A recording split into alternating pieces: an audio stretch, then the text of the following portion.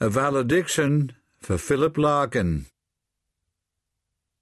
You never travelled much, but now you have, into the land whose brochures you liked least, that drear Bulgaria beyond the grave, where wonders have definitively ceased, ranked as a dead loss even in the East. Friends will remember until their turn comes what they were doing when the news came through. I landed in Nairobi with eardrums cracked by the flight from Kichwa Tembo. You had gone, I soon learned, on safari too. Learned soon, but too late, since no telephone yet rings in the wild country where we'd been. No media penetration. On one's own, one wakes up and unzips the morning scene outside one's tent and always finds it green. "Green hills of Africa," wrote Hemingway. Omitting a preliminary "the," he made the phrase more difficult to say. The hills, however, easier to see, their verdure specified initially. 50 years on, the place still packs a thrill. Several reserves of greenery survive, and now mankind may look but must not kill.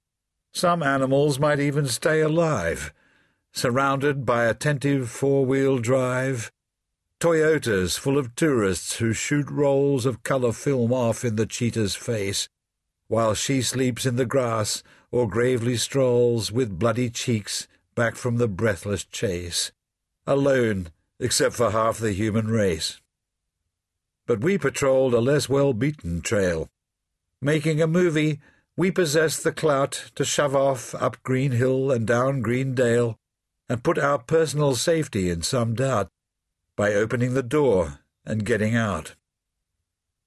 Thus I descended on the day you died and had myself filmed failing to get killed. A large male lion left me petrified, but well alone and foolishly fulfilled, feeling weak-kneed, but calling it strong-willed. Silk brushed with honey in the hot noon light. His inside leg was colonized by flies. I made a mental note, though wet with fright. As his mouth might have done off me, my eyes tore pieces off him to metabolize. In point of fact, I swallowed Kenya whole, a mill choked by a plenitude of grist. Like anabolic steroids for the soul, every reagent was a catalyst. So much to take in sent me round the twist.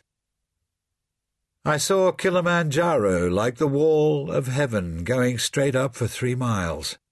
The Mara River was a music hall, with tickled hippos rolling in the aisles.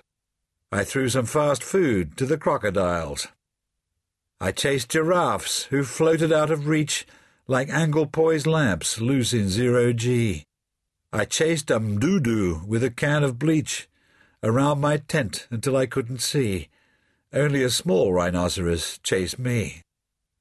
The spectral sunbird drew the mountain near, and if the rainbird singing soon, soon, soon turned white clouds purple, still the air was clear. The radiant behind of a baboon was not more opulent than the full moon.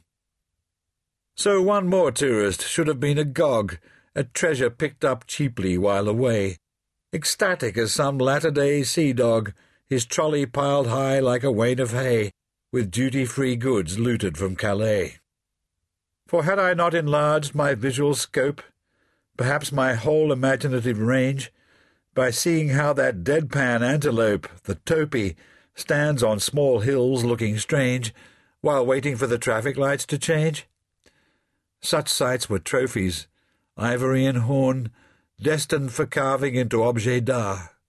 Ideas already jumping like popcorn.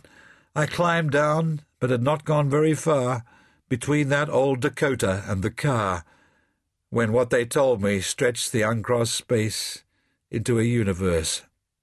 No tears were shed. Forgive me, but I hardly felt a trace of grief. Just sudden fear your being dead so soon had left us disinherited. You were the one who gave us the green light to get out there and seek experience, since who could equal you at sitting tight until the house around you grew immense. Your bleak bifocal gaze was so intense. Hull stood for England, England for the world, the whole caboodle crammed into one room. Above your desk all of creation swirled, for you to look through with increasing gloom. Or so your poems led us to assume. Yet even with your last great work, O Bard, to see death clearly, did you pull it close? The commentator must be on his guard, lest he should overlook the virtuose technique which makes majestic the morose. The truth is that you revelled in your craft. Profound glee charged your sentences with wit. You beat them into stanza form and laughed. They didn't sound like poetry one bit, except for being absolutely it. Described in English, written at its best, the worst of life remains a bitch to face, but is more shared, which leaves us less depressed. Please the condition of the human race, however desperate, is touched with grace. The seeming paradox is a plain fact. You brought us all together on your own. Your saddest lyric is a social act. A bedside manner in your graveyard tone suggests that at the last we aren't alone. You wouldn't have agreed, of course.